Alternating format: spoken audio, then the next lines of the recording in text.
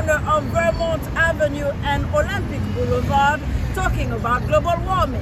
Global warming is definitely something that is actually happening. Most researchers agree human activities like factories, power plants, private and public transportations are responsible. We produce the most carbon emission than any other country, but yeah, I think it's a problem for everybody all over the world. Plus, the sun and the wind are significant factors. The gases affect trees, plants, and flowers. They even affect humans' health and the sea level. Global warming is preventable. The change of habits contribute positively. We decrease the gas emission, the power plants, factories, and public transportation. Climate change is a problem that humans can't live with. Climate change is also a problem that humans have created. I can't wait till climate change is over.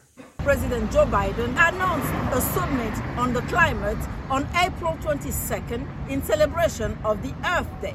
Reporting from Los Angeles, I'm Beatrice Arnaud.